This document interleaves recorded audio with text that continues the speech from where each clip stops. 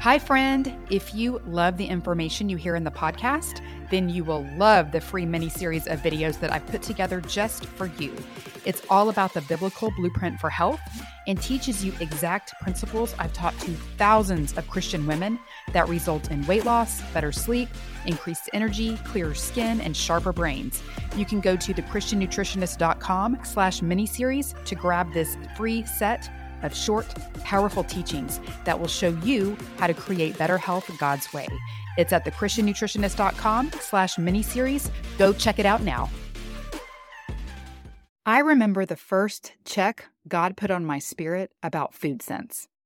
It was when the quote-unquote experts told us to avoid avocados because they have too much fat. This has been a long time ago. Now, avocados are highly favored for their healthy fat. But at that time, I remember thinking, avocados grow on trees. God made trees. How could avocados be bad for us? It didn't make any sense. There's a lot of advice from experts that doesn't make a lot of sense when you actually think about it.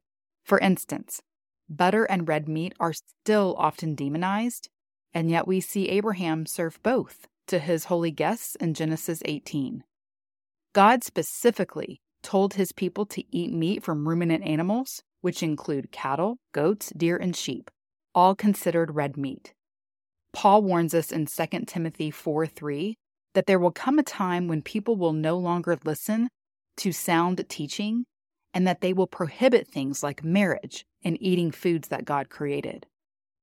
We witness a lot of bad advice in both of those areas, but in my work, I find it alarming that man thinks he can make meat that's not meat and think that it would be superior to the way that God made it.